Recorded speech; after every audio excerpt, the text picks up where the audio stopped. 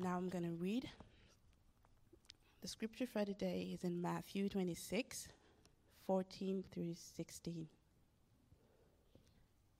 Then one of the 12, the one called Judas Iscariot, went to the chief priest and asked, "What are you willing to give me if I hand him over to you?" So they counted out for him 30 silver coins. From then on, Judas watched for an opportunity to hand him over. That says the word of the Lord.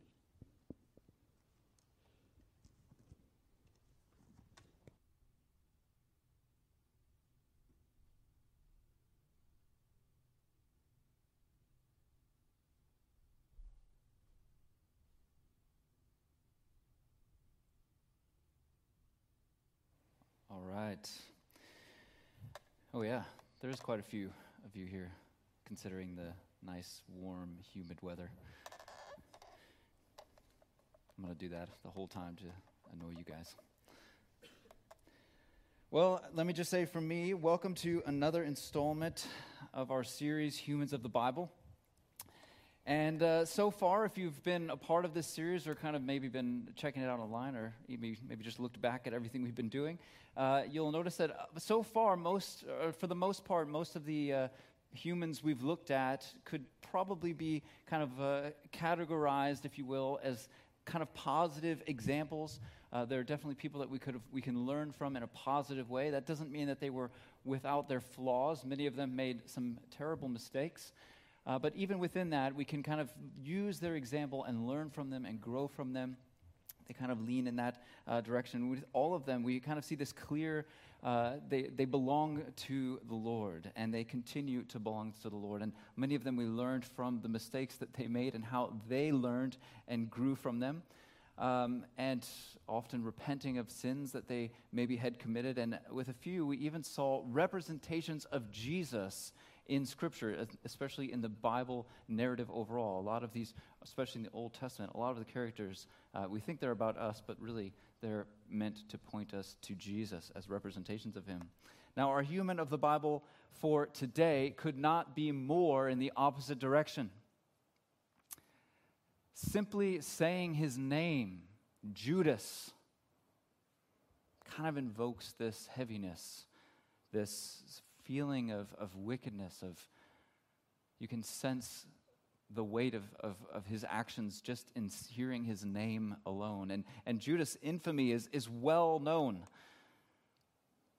worldwide, even to today, over 2,000 years after what he did. We still feel the weight and infamy in his name alone. Whether you have an understanding of Christianity or Jesus or have never heard of any of it, you've probably, to some extent, heard about Judas. Most will have heard what he did. The name is not only filled with this negative connotation in itself, but is even synonymous, has the same meaning as betrayal. And to say that someone is being a Judas, quit being a Judas, is a grievous insult to their character, to say that they are maybe cunning, manipulative, untrustworthy, and that they have, or they likely will at some point, betray you if someone is considered a Judas. Of course, it wasn't always the case, right? The name itself doesn't mean that. It was actually quite a popular name at the time of Judas. Even Jesus' brother, as we understand it, was named, or one of Jesus' birth brothers was named Judas. It was a popular name. Seems to have really dropped in popularity after Judas Iscariot. Even Barnabas, who also was known as Judas, changed his name. He was like, "Call me Barnabas. I don't want to have my name associated with that." All because of this one man's action, and really just coming down to this one moment of betrayal. Judas' infamous legacy will go down in history, and I believe all eternity, as one of the most, if not the most wicked act ever conducted by any human being who has ever lived or will live. He betrayed Jesus Christ to be executed. And even from a worldly perspective, even if you take a step back from the Bible and what we believe who Jesus really is, whether you believe he's Lord or not, certainly he didn't deserve to be betrayed the way he was, to be handed over to be crucified after being beaten within an inch of his life. He certainly didn't deserve that at any level. And not just betrayed, but betrayed by one who was close to him, one who ate with him, one who walked with him for 3 years in ministry, a close friend, and betrayed with nothing less or nothing worse than a kiss of all things. If you don't know the story, as he finally takes his action, he sees his opportunity, he goes and brings the authorities to the Garden of Gethsemane and identifies Jesus with a kiss. And let's talk about betrayal. If you've never been betrayed, you are blessed. If you have, you know what it feels like. Even with small betrayals, it can be heavy. It can feel, it hurts you deep down. I trusted you, and you've betrayed me. You've kind of tarnished my trust that I had in you. But if you've ever been betrayed at a deep level, there's nothing quite as painful. Because betrayal requires a level of trust, right? Someone can't betray you if you don't know them, if you've never given anything over to them, if you've never surrendered or opened yourself up to them, they can't really betray you. But people who betray you are people who you've trusted, who you've opened, who you've been vulnerable before.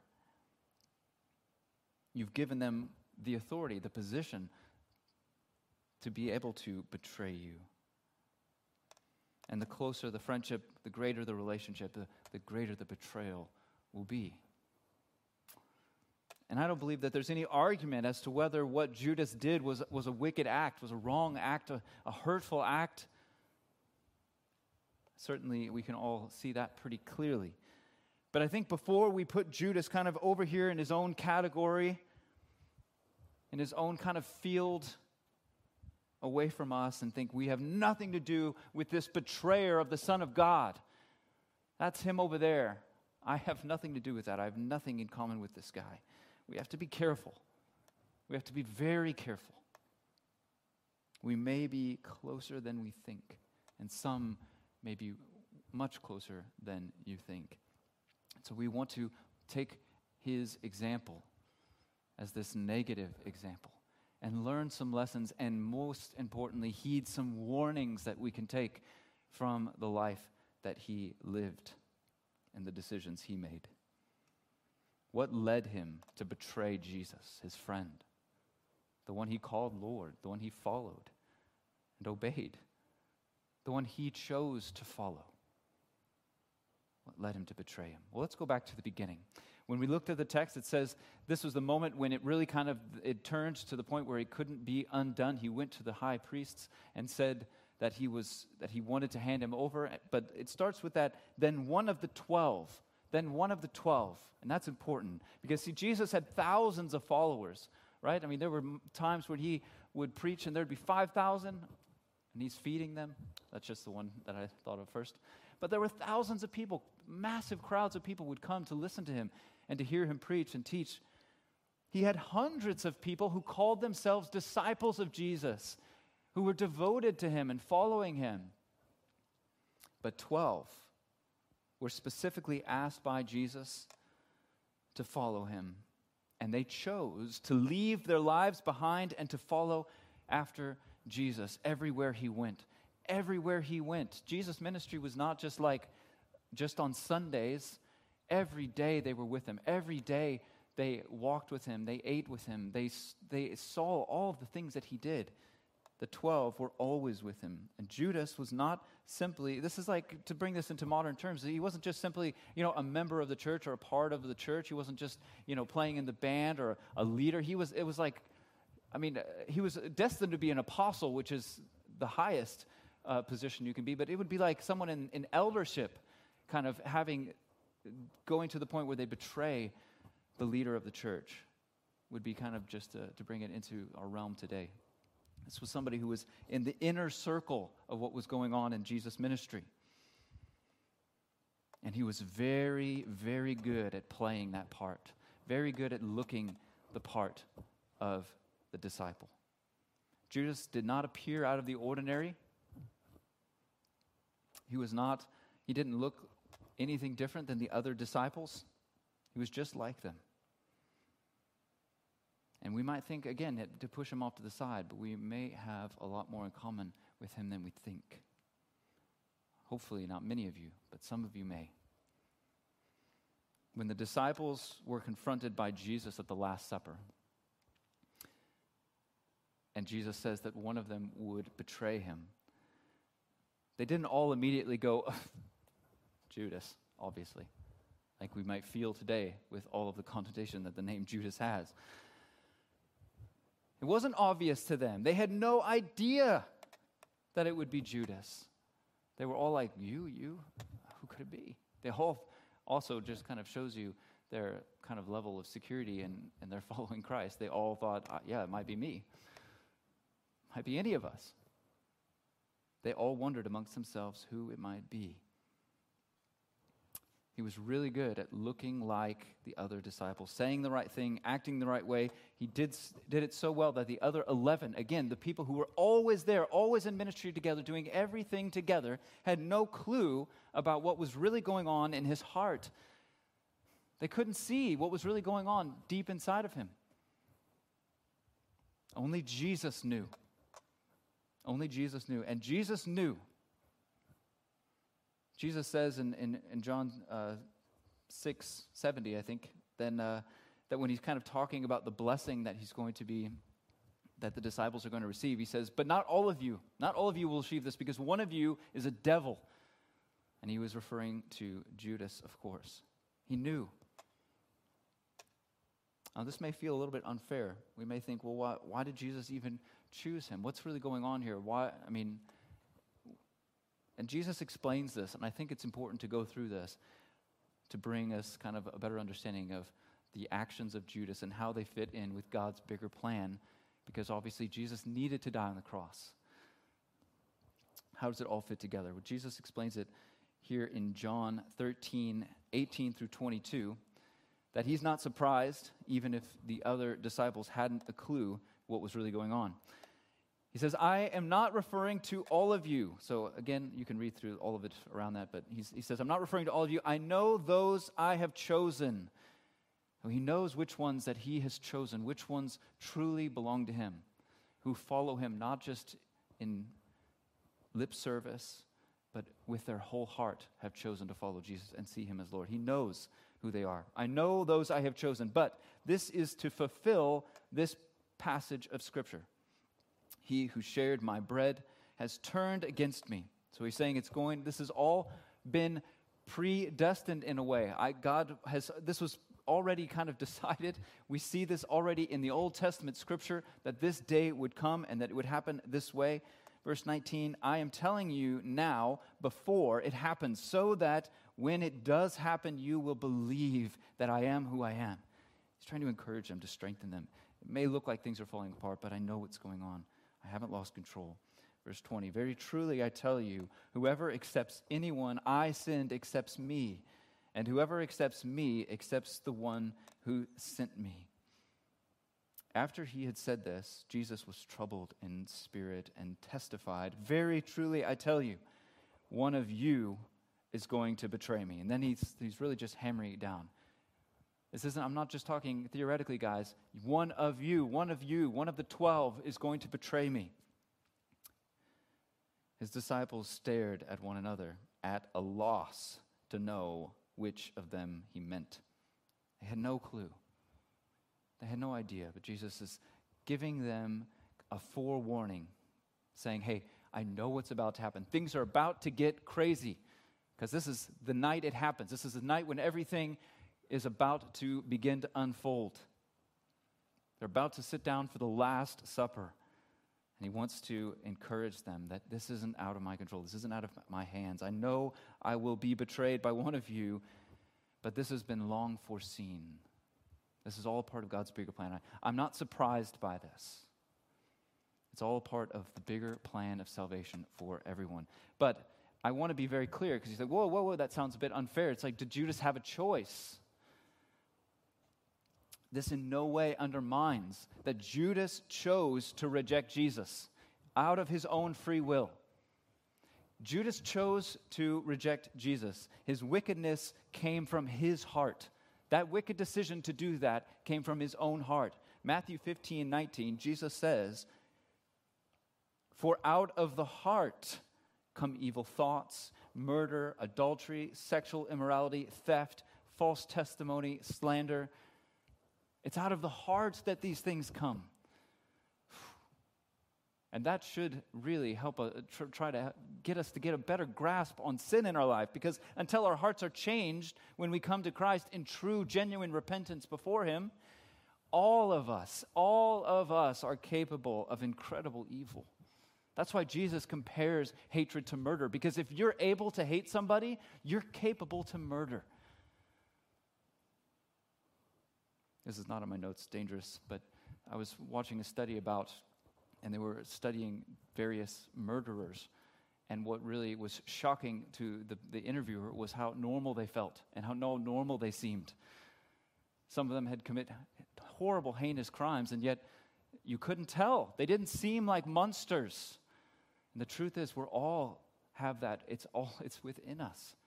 We have sin built into our hearts, and we need that redemption that comes through knowing Christ. So it was out of his heart that this wickedness came, and he chose to follow that wickedness instead of turning to Christ. And what we're witnessing in Jesus explaining this is Jesus' awareness of God's providence, which we talked about a few weeks back, about God's providence. God is using this wickedness, this wicked decision, this choice to follow we'll look at what he's kind of following later, but to decide to betray Jesus eventually. That came from his heart, and how God is using this, what Judas meant for evil, God is using to fulfill his purpose of salvation for all mankind. Jesus is trying to reassure his disciples. I know what's going on, guys. Don't worry, don't fret. And they needed that reassurance, because literally hours later, they're all going to be running and hiding. Peter's going to be denying he even knows Jesus. They're all going to be in fear when Jesus is taken into to be crucified. They need this assurance, so he's trying to assure them that this wicked act that's about to take place was never out of God's view. He knew it was coming long, long ago, and he's going to use it to bring about salvation. And this is exactly what we saw with Joseph, right?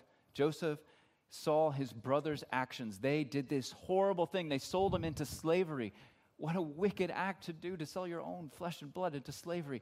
And yet, eventually, Joseph, in hindsight, looks back and says, "You meant it for evil. You meant it for evil." What does that mean? It meant the evil that you did, it came from your heart. You chose to do this wicked act, but God knew it was going to happen, and he meant it for good. He meant it for good, and that's God's providence. God didn't directly intervene and change things. He used even the wickedness to do something good. And that's what we see, even through Judas' choice, out of the wickedness of his heart, God turned that to bring about salvation through Jesus' death on the cross. Nobody forced Judas to become a disciple. Jesus called him, invited him to come and follow him. And there were some that didn't, right? The young rich man, he says, "Go, sell all your things and follow me." And he went away sad. He wanted the world. He chose the world over Jesus. But Judas chose to follow Jesus,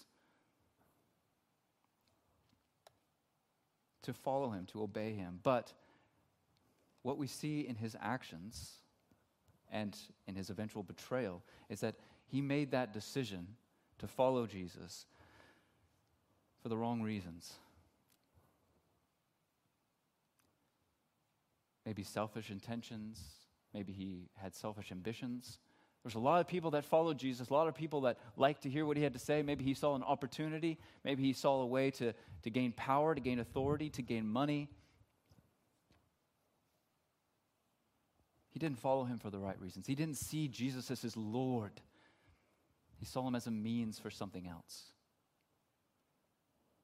We don't know exactly what it was, but he certainly had a particular love of money, which we know a love of money is a root of evil. It's a root of all evils, what the Bible says.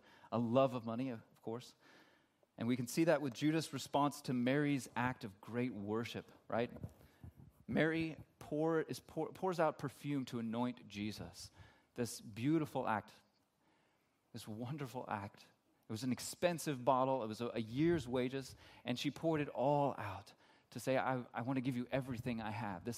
You are more important than anything I have, any possession I have in this world. This great act. And Judas' response in John 12, 4 through 6, says, but one of his disciples, Judas Iscariot, who was later to betray him, objected. Why wasn't this perfume sold and the money given to the poor? It was worth a year's wages. He did not say this because he cared about the poor, but because he was a thief. As keeper of the money bag, he used to help himself to what was put into it. So Judas saw this act of worship, which somebody who truly understands worship, truly understands who Jesus is, would be moved by. He saw it as a crime. That this was a waste. It's a waste of your time, a waste of your energy to serve God, a waste of your energy to pour yourself out like that. But ultimately his intention was, of course, I would have liked to see that money end up in the bag that I'm carrying around so that I can get my hands into it. He had a love of money. Now, money in itself, of course, is not evil. It's just a thing, actually. It's not evil in itself. It can be a useful tool in our lives, that's for sure. But to love money, what does that really mean? To love money is to love what money provides, to love the world and everything it offers. And when we have that at the root of our most intimate desire, when that's what we care about the most, we cannot love Jesus the way we should. We cannot love Jesus. You cannot serve two masters. You cannot love money and Christ. You'll have to choose. Money can buy us security, possessions, feelings of power, of authority. It can give us a lot of things. And if that's what we really crave, we cannot love Jesus. And it will always come first. It will always come before Jesus. Now, we don't know exactly, getting back to what we're trying to figure out here, we don't know exactly what Judas had in mind and what motivated him to get to that point of betraying Jesus. So he's got his hand in the money bag, but how did he get to the point of betraying Jesus? And I don't believe that it was simply money, right? He got paid, he got 30 pieces of silver. I don't think it was just about the money alone. I think the sin that led him to the point where Judas was able to go to the Pharisees to sell Jesus out started long, long before that moment. And it was a sin that grew and grew in his heart over time. It never was dealt with, never confessed, never repented of, and it kept growing. And the question of Judas for us today is one that should put a little bit of fear in our hearts. It should be something that causes us to look inside and be reflective of our own life and of our own hearts, to be carefully watching our own actions and our own intentions, to look at our own soul. How could Judas walk with Jesus for years, witness the things he witnessed, experience the things he experienced, and yet still not believe? Except still not see him as who he says he would, see Jesus as who he said he was. In Luke 9, 1 through 2, it even says that Judas was given authority, like the other 12. The 12 came to him, and he gave them authority to preach and to teach the truth. He had seen Jesus raise people from the dead. He had seen Jesus speak into people's lives, reveal sins in their lives. He had seen Jesus heal people, miraculous works. He had seen Jesus and heard all the words that Jesus spoke and all their power and authority. For 3 years, he walked with Jesus. He himself went out and preached that same truth to the surrounding areas, the surrounding towns. Jesus didn't stand out. He blended in perfectly with the others who confessed to follow Jesus as their true Lord. And this makes my heart stop in my chest. This is something that often brings fear into my heart. Because the truth is, unfortunately, statistically, it is very likely that some of you listening here in this room, some of you listening on YouTube now or later, some of you listening to me right now, whether may not truly believe, may not truly know Jesus. You may blend in well with other believers, but in your heart you don't know him as Lord and Savior. In your heart you don't really know Jesus as your Lord and Savior, and it's simply a matter of time. It's simply a matter of time before you will either give in and give yourself over to him and say, yes, Jesus, I do see you as Lord. I confess all my sins. I want to know you. I want to serve you. I want to follow you truly and fully with all of my heart. Or you will reject him completely, and you will sell him out for what the world will give you instead. And it's possible, it is very possible to stand next to Jesus, to be shoulder to shoulder with those who are true believers, who truly see Jesus as their Lord and Savior, and yet have no personal relationship with him yourself. And if you don't know Jesus as Lord, you will eventually betray him. You will eventually walk away. If he's not really your Lord, if you're looking for something that he can provide for you, something that he can give you through this idea of a relationship with him, it's not going to be enough. You will walk away if you're seeking after something other than Jesus himself. And it might be that, if that's the case, it might be that you don't really know him. And I think often, in just a modern, I know this might be a sensitive subject, especially here in Freiburg, it's very common, I feel like. But if you're running from church to church, and you're thinking, oh, I like what they say here, I like what they say here, oh, that's too much, I'm going to go over here now. If you're just looking for the right feeling, the right atmosphere, and looking for all of these experiences, or even these experiences of the idea of God, you're not going to find satisfaction. Because what you're really looking for is what Jesus has for you. What you're really looking for is what Jesus offers you. And you're never going to truly find it until you surrender yourself to him. He's the one who can give us true satisfaction, true rest, and him alone. And if you don't really know him, if you don't really know him in that personal way, where you've truly surrendered yourself to him, you're not going to be satisfied. And when you're not satisfied, you will come to a point where you go to the world and say, as Judas said, as we read in the text, what are you willing to give me? What are you willing to give me if I deliver him over to you? What are you willing to give me if I deliver him over to you? You see, when you're near Jesus, if you're in the church, if you're around those people who do follow Christ, you're going to be confronted with your sin. At least in a healthy church, you should be. You're going to be confronted with your sin. And it's going to begin to feel uncomfortable.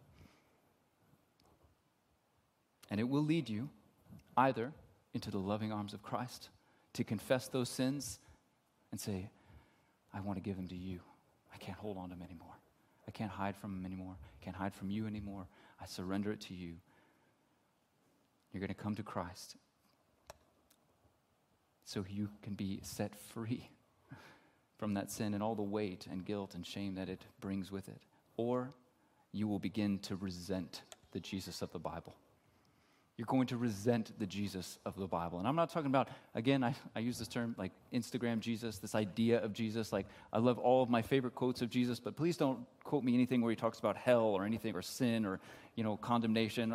I like this Jesus. I like the Instagram Jesus.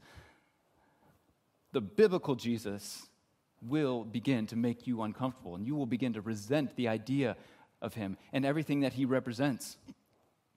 You see, Judas didn't really care about the money, right? He didn't go and say, hey, if you give me, $3 million, I'll maybe think about delivering Jesus over. He wasn't looking for money. He just said, what will you give me? I'll take anything.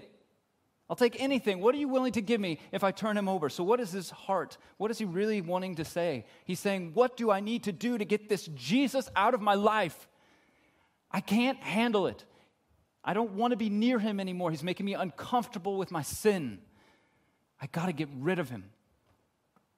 That's where Judas came to. He didn't care about the money. You see, when Jesus looked at Judas, he looked right into his heart. And Judas knew that, right? He had seen Jesus reveal the sins of others. Certainly he was aware that Jesus could see his own sin. It must have dawned on him eventually.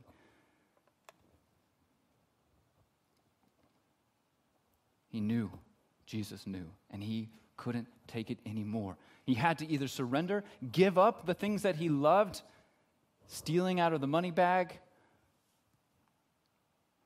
maybe liking the power and authority he had as one of the 12. He had to surrender that away and choose Christ or get rid of Jesus out of his life. And he chose to get rid of Jesus out of his life. Jesus can see through you. He can see through you. You can't hide your sin from him. He sees through your facades, through your perfect Christian speech, carefully planned prayers. He knows what's really in your heart. He knows what you do when no one's watching. He knows where you're going every day, every minute, what you click on the internet. He sees you. He's with you. You can't hide that sin from him. How silly it is to try. And we don't need to feel fear. We don't need to push Jesus away. We need to run to him. He can see through you, and he wants to set you free from the sin. He wants to set you free from regret and shame and guilt. But you can't try to hide from him. You have to lay everything down before him, all your sins, all your faults, all your failures, and say, I cannot do it. I can't do it on my own. I need you. I need you, Jesus. And then you have peace. Sounds good. What's the problem? You have to love Jesus more than sin. That's the thing you have to give up. It says, so they counted out 30 pieces of silver. 30 pieces of silver, it was about the average price of a slave in the marketplace at that time. It was not a particularly large sum of money. I found a lot of different ideas of what it would be modern, but maybe a few thousand-ish, a few thousand euros possibly. It wasn't millions. It was an incredibly small amount considering that he was betraying Jesus Christ. It wasn't some great reward. So don't sell out Jesus when the world can never pay you enough. It can never give you enough. You may think, it may feel like it sometimes, it may seem like it sometimes. And the thing is if few people leave Jesus for something great, no one's going around saying, I'll pay $1 million to anybody who denies and leaves the faith. There's nobody paying you $1 million for that. We're not choosing millions. We're not choosing great fame or to, have some glorious life. It's almost always for anything we want now. I want this now, and I want it more than Jesus. And it's really about getting away from him. I know what Jesus says. I've looked a little bit more at what the Bible says. Now I'm seeing the real Jesus of the Bible, and I know what he says about lust and about sexual immorality. I know what he says about pride and how dangerous it is. I know what he says about needing the adorations of others. But I don't want to give that up. I know what he says about trying to escape from everything through whether drugs or alcohol or just vegging on a new series over and over again. I know what he says about those things, but I don't want to give those up. I love them too much. And if I'm really getting to the point where I have to decide, what are you going to decide? Which do you love more? Judas made his choice. It's always the simple sins, and it's always selfish sins that we end up choosing over the Lord of Lords, the King of Kings, the one who came to save and rescue you. Over dumb things, 30 pieces of silver. The true brother, the true sister of Jesus Christ, the true disciple. is not one who simply chooses to follow Jesus. We can choose to follow him, or a Jesus, if you will, a version of Jesus that we like, for all the wrong reasons. To fit in, community, friendships, maybe a relationship, maybe you in ministry sometimes it's because of power and authority over other people. Or even simply just because I just want to be a good person. I want to do the right thing. I want to just, live my life and do good things, and so I'm just going to do that and follow Jesus. Those are all wrong reasons. It's not only the one who chooses to follow Jesus, but the one whose life bears fruit of a new heart that truly belongs to the family of God as a disciple of Jesus Christ. So how could Judas walk with Jesus day after day after day for 3 years, but not see him as his true Lord? Because the truth was not in him. The truth was not in him. The truth of who Jesus Christ is. That Jesus is who he says he is. Not just a teacher, not just some prophet, not just some guy that had some nice things to say. Judas had no fruit because he didn't see who Jesus really was, that he was the Messiah. He had no genuine repentance because he didn't know who Jesus really was. And Jesus warns that this will happen, right? Many people are going to hear the truth, but not all of them are going to believe it. Not all of them are going to believe it.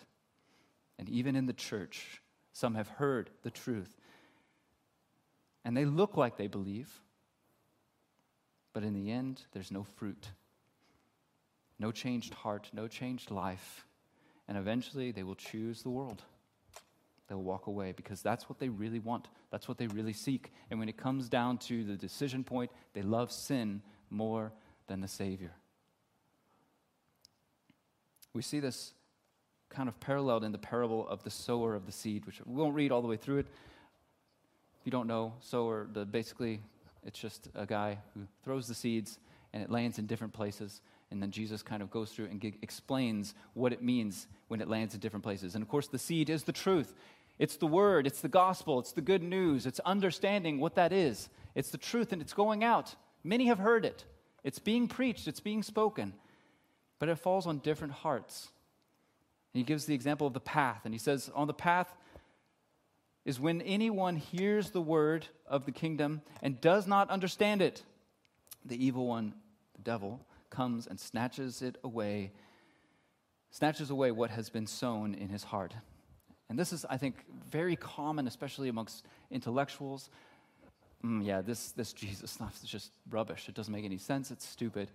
It doesn't go in deep. They can hear it, they can read the Bible, but they don't understand it. They don't get it. They don't get who Jesus really is. They don't get what it means to be Lord and Savior, what it means to surrender to him. It's just all kind of cerebral, and it doesn't go into their heart, don't get it. And so the devil comes and snatches it away. That's not always true of all people who are intellectual, just to be clear. But it's often the case when people just think about this intellectually and not really hearing what Jesus is really saying. The second is the rocky ground. He says, this is the one who hears the word and immediately receives it with joy. So they hear the word and they start in the back, and then the next week they're in the front row. They got their hands lifted. They're excited. They're coming to church. They're serving. He says, yet it has no root. They have no root in them in themselves. But they do endure for a while. And when tribulation and persecution arise on account of the word, immediately he falls away. It's not deep. They're not putting their roots in. They don't really know Jesus. It's just the idea. It's maybe the atmosphere of a church. It's really good music. They hear the truth and they like the Instagram Jesus. They like the good things, but as soon as things get hard, they want to go somewhere else. And that will not sustain you. That will not hold you up. And you will face troubles. Life gets hard. Most of you are pretty young. Life gets hard. If you haven't had hard times yet, you might have some hard times coming. And when it does, you need something that's stronger. It's something firm, something that's a foundation that you can plant your feet on, stand on, hold on tightly to. And that is the truth of who Jesus is. Not the idea of Jesus, not just bumper sticker Jesus, but real Jesus Christ of the Bible. And if you don't have that root in who he is, it's not going to be enough to hold you to him when things get hard. Then we have among the thorns. I think this is probably what we see most with, or the best example for Judas. It says, this is the one who hears the word, but the cares of the world and the deceitfulness of riches choke the word, and it proves unfruitful. So this is, I hear the truth. I want to come to church. I want to kind of know more. I want to grow it, but we kind of always keep ourselves entwined and kind of tangled up in the world. I don't want to let go of these sins I have in my life. I don't want to completely root them out of my life. I want to keep them near me, but I'm still going to come to church. I'm still going to believe, but I want these things still as a part of who I am. Jesus loves me. He'll understand. He doesn't care. But the truth is that eventually you have to come to a point. What do you love more? What do you love more? The sin? Do you love the world? And do you love the things that the world has to give you? Or do you love Jesus? Because eventually you're going to come to a point where you either, I want these sins out of my life because I want to have more room for Christ in my heart. I want to have more room for Jesus in my life. And I need to get rid of these things that are taking up too much space. I want more room for him. Or you're going to say, this Jesus is making me furious, making me uncomfortable about these things I love to do. And you're going to go to the world and say, what will you give me? What will you give me to get rid of this Jesus out of my life? And you'll choose the world.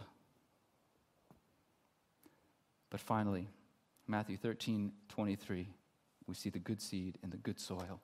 But the seed falling on good soil refers to someone who hears the word and understands it. This is the one who produces a crop yielding 160 or 30 times what was sown. This is the true believer. This is the one who loves Christ, who wants him to be in not just a part of my life, but in every part of my life, my all in all, to fill up every space of who I am. I want to follow him, but I want to obey him. I want to serve him. I want to know him. And not for any other reason than simply because I love him, because I know he first loved me. That's understanding the gospel. To say I love Jesus because he first loved me, and I want to love him with everything I have, with everything I am. Not because of appearances, not so I look a certain way, not to gain anything personally. And not only when times are good, I want to love him always, because Jesus himself is the goal. Jesus himself is the goal. If everything is taken from me, Jesus is what I want. Jesus is what I want. So how do we know if we have the truth and we understand the truth? How do we know if we're Judas or not? I think it's a lot to do with the heart and an understanding of sin, but it's not about living perfectly. It's not about living perfectly. It's about understanding sin and repentance, and there's no better example than Peter and Judas, which I'll just really quick, if you didn't have that in your mind yet, that, both of them committed heinous acts against the Lord. Both of them rejected him, betrayed him in a way. Peter had denied ever having known him 3 times. Judas, of course, betrayed him for a mere 30 pieces of silver. Both, though, showed regret for what they had done. Judas, before taking his own life, said that he changed his mind and he regretted that he had done this. He regretted that he had done it. He even gave the money back to the priests. Peter, upon hearing the rooster crow the 3rd time, after knowing that Jesus had predicted that he would deny him 3 times before the rooster crows, as soon as he heard the rooster crow, Peter wept bitterly in regret for what he had done. But only Peter was forgiven and restored, because he only truly repented. And you say, what's the difference? What's the difference? 2 Corinthians 7:10 explains it well. I'm going to read the ESV. They probably have the NIV behind me, but I like the way the ESV says this better, so bear with me. It says, for godly sorrow or grief, for godly sorrow produces a repentance that leads to salvation without regret. A godly sorrow produces a repentance that leads to salvation without regret. Whereas worldly sorrow or grief produces death. What are we talking about with godly sorrow or grief? It's talking about the weight of sin. A weight of sin that leads, or it doesn't just lead to, produces repentance.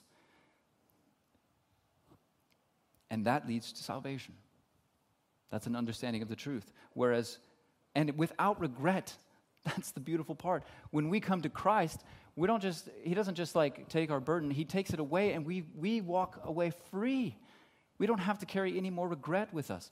Whereas worldly grief just produces death. Judas may have shown regret for what he had done before his end, but he did not show repentance. I'm sure he did regret what he did, and I think he regretted it because he knew that Jesus was innocent. He knew Jesus was an innocent man, and he betrayed him to his death. But I do not believe he ever saw Jesus as his Lord. He never saw Jesus as for who he said he was. He never saw Jesus as Savior, as Messiah, as the promised one. He never saw him that way. Judas had a worldly regret, a worldly sorrow. He just felt guilty about what he had done, about his actions against Jesus, and but he never saw Jesus as his Lord. He never repented for sinning against Jesus. His heart didn't change. And this worldly regret produced shame. And it was such a heavy shame because there was no greater sin ever committed than betraying Jesus Christ. And that shame overwhelmed him to the point where he took his own life. We see a direct explanation or a direct action from the explanation we see in 2 Corinthians. That worldly grief, worldly sorrow, it just produces death. It leads to death. It doesn't bring us hope. It doesn't bring us salvation. It doesn't make us to a point where we repent and come to Christ. And in contrast, Peter, who did have genuine repentance, not just worldly regret. He didn't just regret what he did. He knew that Jesus was the only one who could remove his regret, his shame, his sin, and also the only one that he had sinned against. He didn't just feel bad and he wanted that bad feeling to go away. He knew he had sinned against Jesus. And we see a great image of what repentance should look like in our own lives. And what I kind of want to leave you guys with as we slowly close. When he first saw Jesus, after he had denied him, he was out fishing. And they see a man on the shore. They don't know it's Jesus. He's calling out to him, asking him, hey, how's the fishing going? Kind of. Paraphrase. And John leans over to Peter and goes, it's the Lord. It's Jesus. Peter does not even give 1 second thought. He wraps his cloak around him, dives in the water, and swims to shore. They got loads of fish to pull in, loads of work to done, but he wants to go to Christ. I sinned against him. I want to get near him. I want to get to him. This is what genuine repentance looks like. Heading to the one who can save you from the sin. Worldly regret leads to a dark place where we want to hide from God. We want to cover ourselves. We don't want to talk about it. We don't want to pray about it. We want to hide from him, just as we saw from the beginning. This is ingrained into us from Adam and Eve. What did they do when they sinned, when they ate the fruit? They went and tried to hide. They made fig leaf clothes like that was going to hide them. They felt naked. They felt ashamed. This is ingrained in us. It's normal to feel those things, but you have to understand when you get the truth, when you understand the truth, when you hear the word and understand it, you know that hiding doesn't work. There is one who will redeem us from that sin. So we don't have to have regret. We don't have to have shame. We don't have to cover ourselves. We don't have to hide from God. We can open ourselves and be vulnerable before him. Godly repentance leads us to run to the only one who can remove our sins and free us from all the guilt and shame and regret.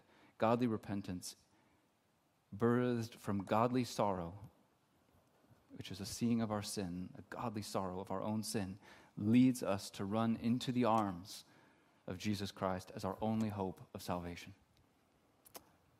So I want to encourage you or leave you with today to take time this week to check your own heart.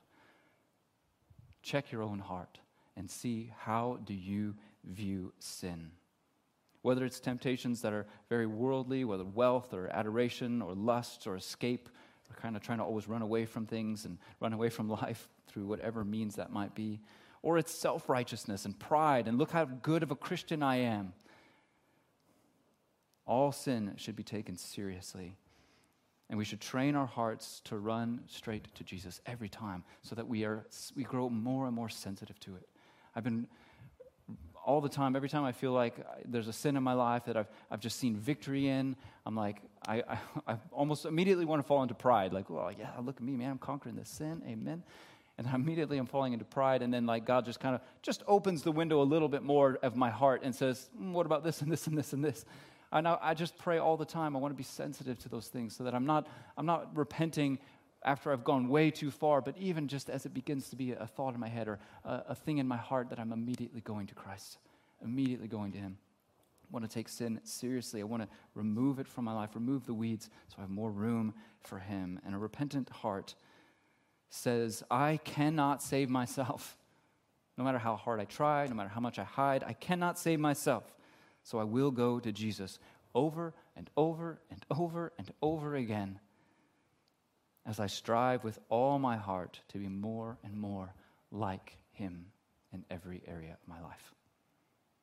Let's pray. I invite the band to come up as we close. Father, we thank you so much for your truth. We thank you so much that we have your word, we have your truth right here and at our fingertips, right before us, that we can hear it, that we can absorb it. I pray, Father, that all of us here today would not just be hearers of the truth, but that it would go in deep, that every heart here would be good soil, every heart here would be soft soil where the seed, the truth of your word, of the gospel, the good news that Jesus Christ has come to save and free us, would go deep into our hearts. And as it grows, there would be no room for anything else, no room for sin, no room for all of our failures, our regrets, our shames, that we would know you and you only above all else, and we would want you and you only above all else in our lives. You would be the goal. You would be our everything. We pray this in Jesus Christ's holy name. Amen.